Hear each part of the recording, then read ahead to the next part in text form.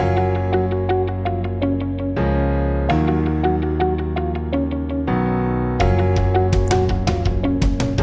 ora, and welcome to the New Zealand Property Market Podcast, brought to you by CoreLogic, produced by Agents TV for the 26th of July 2021.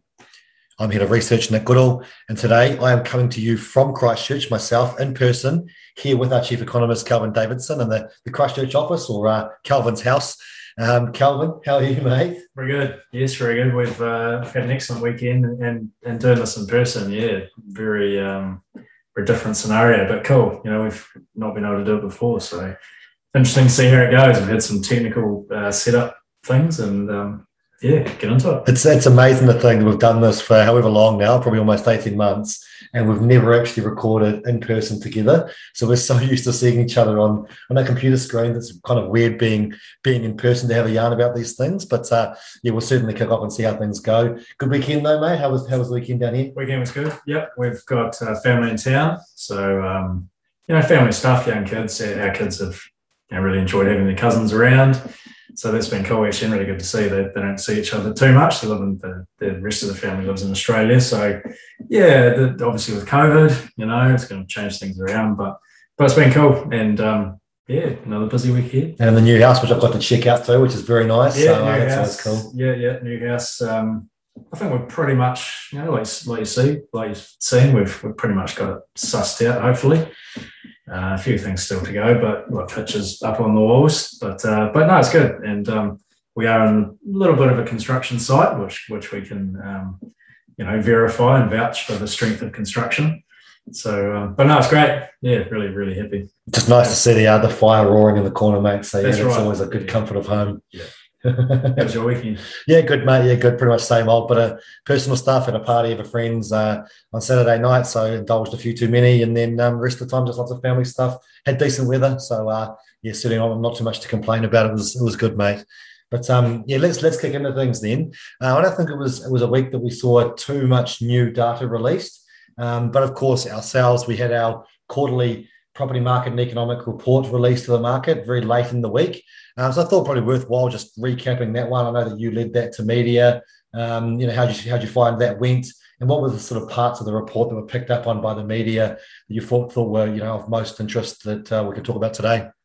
Yeah, I mean, for me, I think the key thing, and probably our headline as well that we published, was all about this idea of a turning point. And are we there? Maybe you could debate whether we're there, whether we're not. It's not really the point. It's about we've been talking for a while about the slowdown, and just starting to gather that evidence, I guess, of that turning point, and starting to see it, and we're kind of seeing in those valuation volumes tailed off a little bit.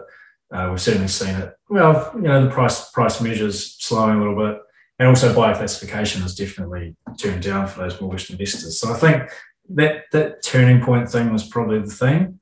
And so that's pretty much what people picked up on, and obviously a key topic of interest for people, but also important to emphasise that difference between slowdown and downturn.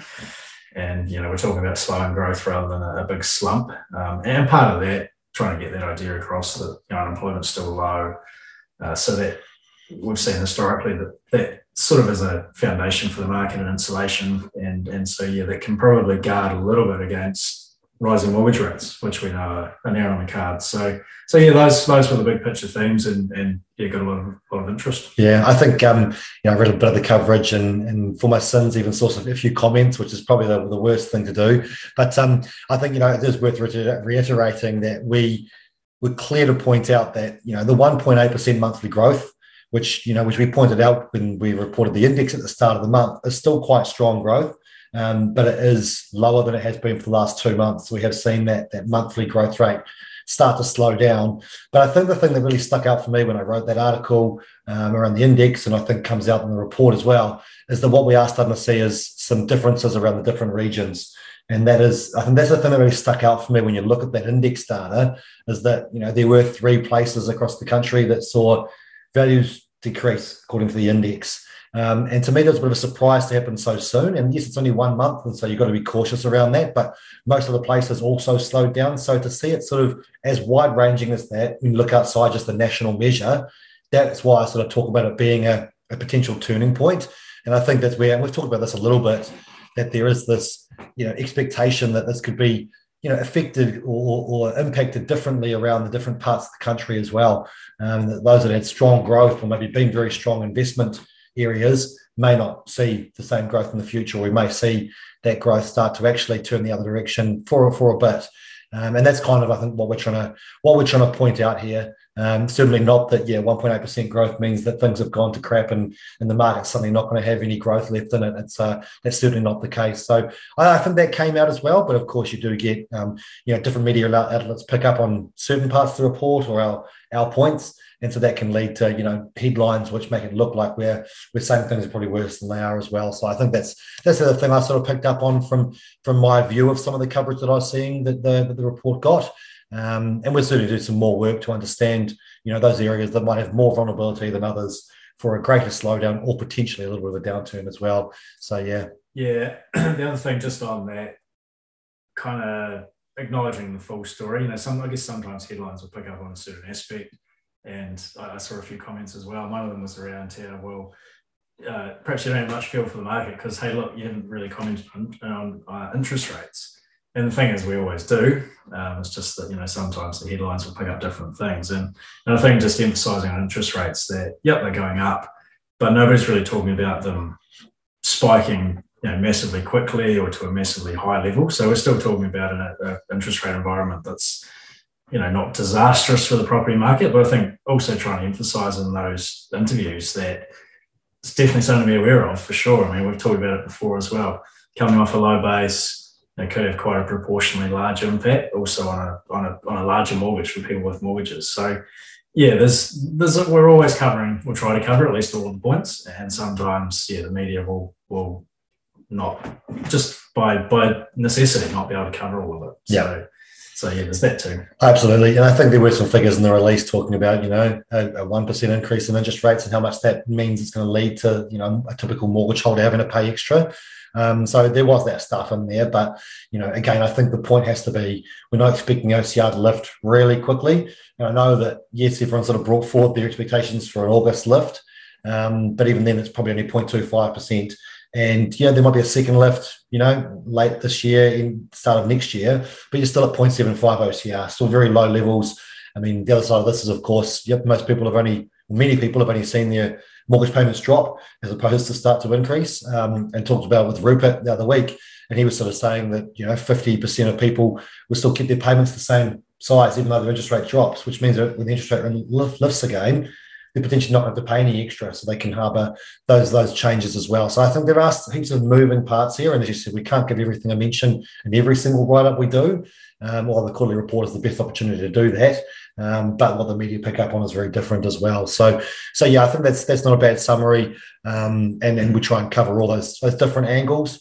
But never we can't do it all anyway. So anything else from the quarterly report, mate? Anything that really covers us off? I think that's pretty much it. Yeah, just emphasising that, hopefully we're right. Well, depending on your perspective, but it feels like we're at that turning point, and you've got to make a call one way or another, and so time will prove whether we were right or wrong. Too right, yeah. I mean, the last week I'm down here for a presentation today, and last week I did one in Wellington, and they sort of said, they sort of made the joke that, no, everyone makes these predictions and none of them ever come true. It doesn't really matter.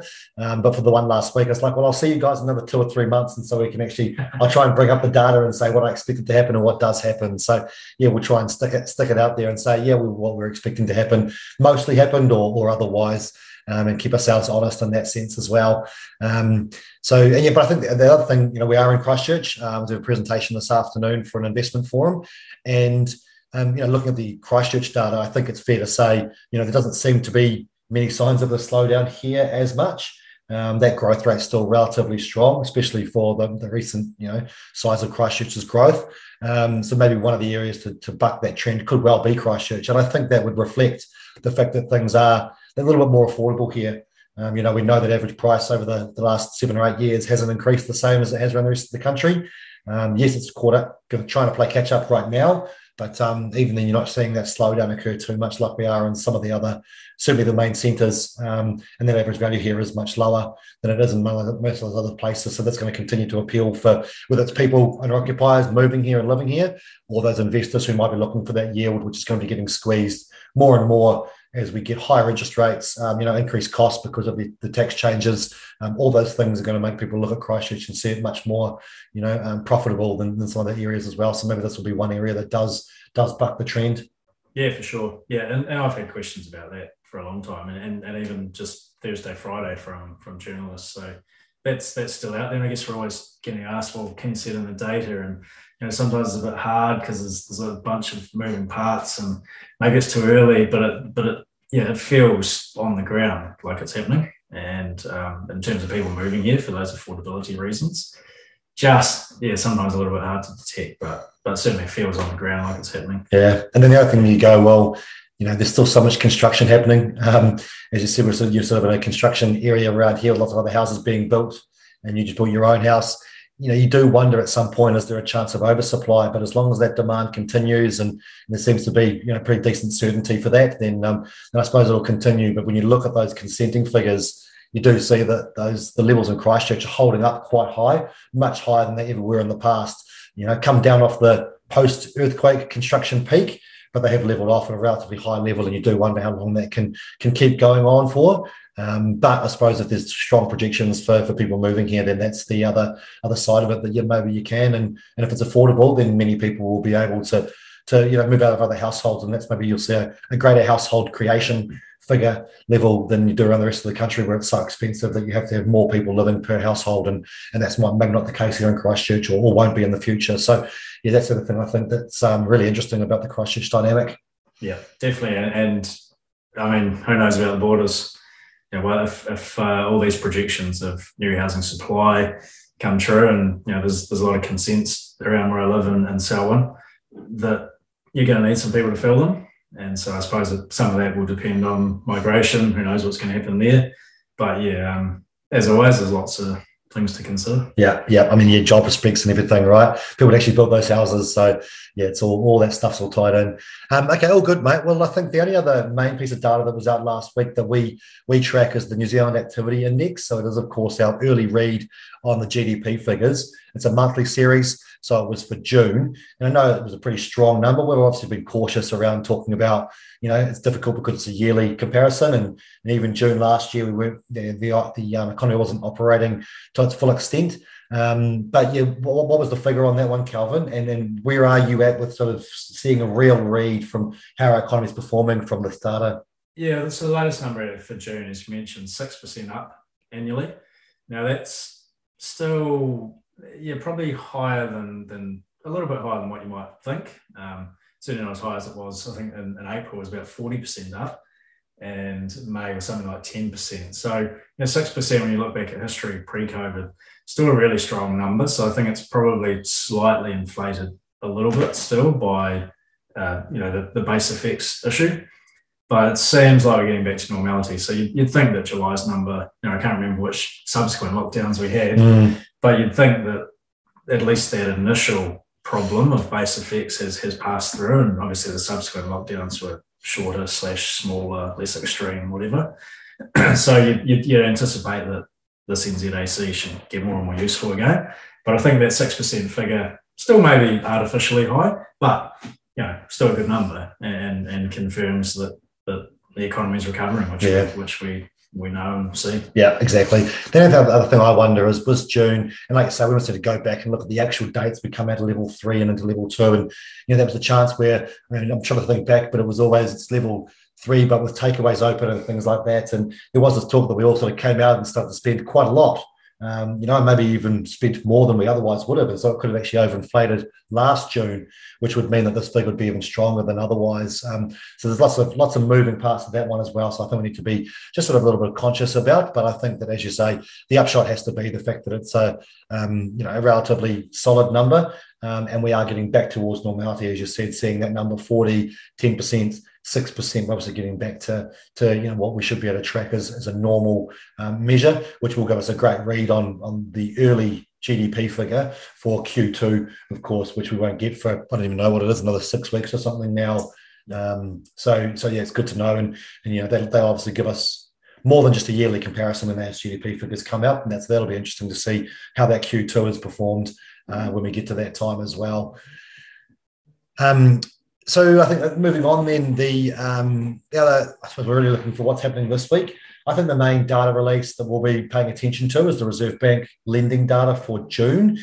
Just as before we came to record this morning, we did see an email from the Reserve Bank saying that the statistics will not just be out later today, but they'll also have the new breakdown of those investor lending below 60% or requiring that 40% deposit, of course. So what else are you expecting from the Reserve Bank lending data? Well, yeah, I think probably the headline number, will be interesting. Maybe not as much interest as some of the breakdowns, because we already know that sales activity was kind of holding up okay in June.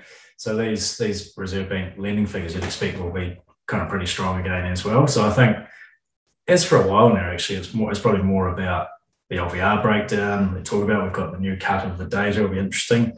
Trying to figure out what extra insight we can get from cutting that a bit differently. So there's that. And also, as always, the interest-only breakdown, is that, I mean, it's faded a little bit in terms of importance for investors because the Reserve Bank's sort of moved on from interest-only stuff. But so there's that as well. And yeah, just any other breakdowns we can get, I suppose, the strength of investors versus owner-occupiers. So I think it's that breakdown stuff rather than the headline figure, which should still be pretty high. Yeah. And then, looking at LVRs. Yeah. And I think, because we have our bifurcation data that's a little bit before the lending data from the Reserve Bank, I think we'd be expecting to see, first home buyer lending will remain stronger than investor, and that could well lead some of the headlines as well. So that's one thing I'd expect as well this afternoon.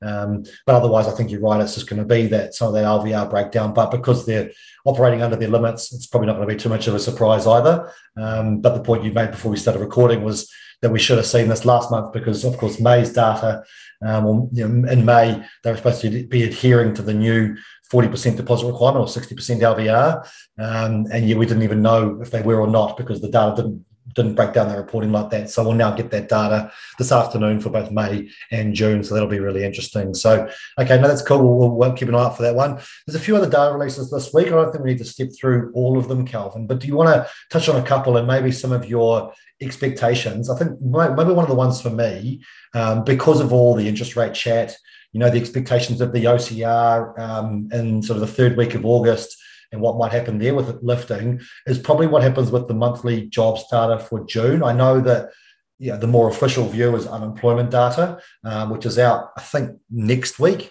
And you sort of said before that if that data comes in and is really strong, so unemployment drops further, that might be the sort of final, wrong terminology, but nail in the coffin for the OCR starting to lift. So maybe just your expectations around that, touch on the other things that are coming out this week, and then, we can sort of get on with the rest of our day. Yeah, I think with the jobs data, it's, like you say, does it preempt the unemployment figures? And it'd be definitely expecting these jobs figures to still be pretty strong. About sort of 2.23 million was what we had last month.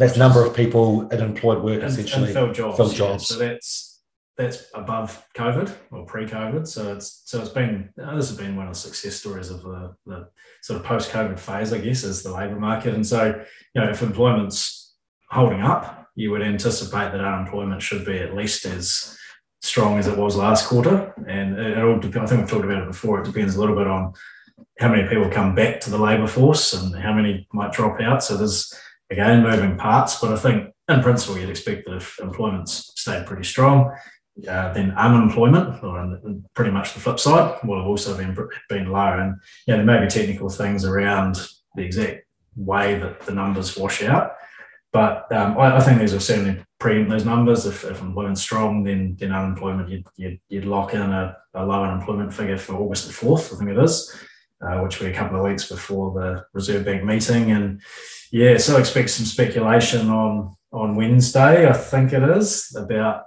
looking at the jobs numbers, but also speculating about what they mean for that fuller labour market release and therefore the official cash rate. And I think, who knows? Well, it's obviously out for grabs yet, but that anybody with a mortgage certainly be preparing for those higher rates because they're coming sometime, whether it's August or November or in between. They're definitely on the way. Yeah, absolutely. Cool. And so what are the other sort of economic things you're watching out for this week? Yeah, confidence from ANZ, business and consumer confidence. And I think these are related to the OCR thing as well, that people still are paying attention to the headline. What are firms saying about their expectations for business activity, and what are consumers saying about how they're feeling. But actually, it's those sub-measures that people are now looking at. What are you doing to your prices? As consumers, what do you think people are going to do to their prices? And that's what the Reserve Bank will be conscious about, is the spiral of expectations. And so yeah, probably again, I suspect people will be looking below the surface and looking at those inflation implications. And then building consents for June, probably. This might sound a little boring, but it's still a good story. This is something that's been a good story for a long time. We're building a lot, consents are high, and you expect that June numbers will be the same. It's Auckland again. It's smaller dwellings. This good story of intensifying the housing stock. But of course, you can't sort of talk about it at the moment without noting capacity pressures, cost increases. We've been reading a few stories about this very issue, about how cost increases are definitely coming through, and I suppose it's nailing down exactly how much they are. So there's a big issue there, I think, in terms of what it means. You'd think that high construction costs would curb demand just at the point when we need it. We need people to keep wanting to build houses. So there's some issues looming out there for sure for the construction industry, and we're even just putting aside cost issues, we're probably going to see that lag between getting consent and getting completion stretch out a bit. So yeah, it's ironic that it comes along just at the wrong time, really. That's a good point, and I think that this is probably more and more becoming a big part of the conversation is what's happening in construction. So I think it is something that's really worth noting what's going on in that space. On a personal perspective, we've kind of gone a slightly separate route to you guys in terms of we've just got some plans for an extension on our house from the architect last week. So we've sort of been delving into this as well, and no doubt starting to get a personal feel for what's happening on that cost construction side of things as well, once we start to actually talk to builders about building this extension, which I have no hopes are going to happen anytime in the next year or so. We're sort of talking summer 2023, I think, is probably being optimistic itself, because we just know how hard it is to get builders and to get people and have those materials that are required to do an extension like we're expecting. So again, we'll have some more personal things to back up, but I think there are lots of stories out there. There is plenty of focus on this, that the costs are increasing, and from the insurance side of things as well. That's certainly tied into that with some sure calculation required. So yeah, there is plenty going on here, and we will always pay very close attention to those building consent figures, and not least the fact that, as you say, the fact that the Auckland ones especially, the more what we call smaller type properties, the units, the townhouses, the apartments, that's what's dominating in Auckland, and it needs to. And something that's maybe again come up more recently for me is there's been a lot more questions about comparing to Australia once again. And one thing I think it is worth recognising is that in Australia, they certainly have more of those unit type properties. I think the figures off the top of my head, so don't quote me on this, is, Sydney's made up of 40% or something of smaller units, whereas in Auckland, even though we're now, increasing at a rate of 50% or, more than half are those small type units, the average, or the total number of the stock is 20 to 25% of those smaller units. So it's a very different makeup, and the infrastructure really isn't there to support it in Auckland like it is in somewhere like Sydney. And that does affect, affordability in both places, access to transport and livability across those different centres as well. So yeah, I think there's another question that we'll keep getting as well, as that comparison to Australia. We've done some work on it previously, and we might well do a bit more, delve more into that at some stage as well. But that's an interesting one. And around construction, I think, is a key one, because they've got a much better market for construction, I think, in Australia, and they have done for a while. And that reflects their stock of property, and also, that they didn't have the same rate of growth in the last few years prior to COVID either. So yeah, certainly one more to look out for. Nice. Yeah, just on the infrastructure thing, and that was at that value at the PINS conference a week or so ago that I was at. You get a lot of discussion on lots of different things, but probably the future supply issue was if anything the biggest one, and there's some questions I had on stage from Paula Bennett were about that very issue, build to rent, might reflect her background a little bit or the job she's in now, but build to rent, infrastructure, those were the big issues, and it's not so much, maybe not so much, well, who's going to fill them? It's about, well, how do we get them in the first place? And that seemed to be the issue for people. So there's but nothing new. No. It's been a long-term issue, and especially about getting the infrastructure in the right place where people want to live, and it's one thing to build the houses, but they also got to get there. So that infrastructure thing hasn't gone away. Yeah, for sure. Yeah, no, exactly. I think it's the infrastructure, allowing planning in the right places that already have good infrastructure, because infrastructure is such a long-term investment commitment, and typically we don't see, the investment, or haven't in the past seen that investment from government and from the councils themselves to really invest properly in infrastructure to allow that intensification of dwellings in the right areas, and that's something that certainly held the market back, but pushed prices up. And like I say, it's not something that's going to go away anytime soon. So certainly one worth paying attention to. Cool, mate. Well, is there anything else you want to chat about today? No, that's it. Awesome. Crazy to do it in person, but you can get a nice flow going. So it's pretty good. Certainly, it's a bit easy to have that interaction, I think. That's so right, it's been good. Nice. Awesome, mate. Well, thanks as per usual. Very, very good to cover off that quarterly report. I think there was quite a bit of coverage of it, and I know that you spent a bit of time putting that together. So good to be able to chat about that at the same time. Just leaves me to say thanks very much for listening. Please do subscribe, rate, and review us, and hit that auto download button so it's straight into your podcast player every Monday afternoon. Do feel free to get in touch with us. We're available via Twitter, LinkedIn, email. I might read a few of those comments online, but I won't necessarily engage in all of them, but feel free to contact us direct. And all those details are within your podcast player. Just leaves me to say thank you very much for listening. My name is Nick. His name is Calvin. We're both here from Christchurch. You've been listening to the New Zealand Property Market Podcast. Te wā.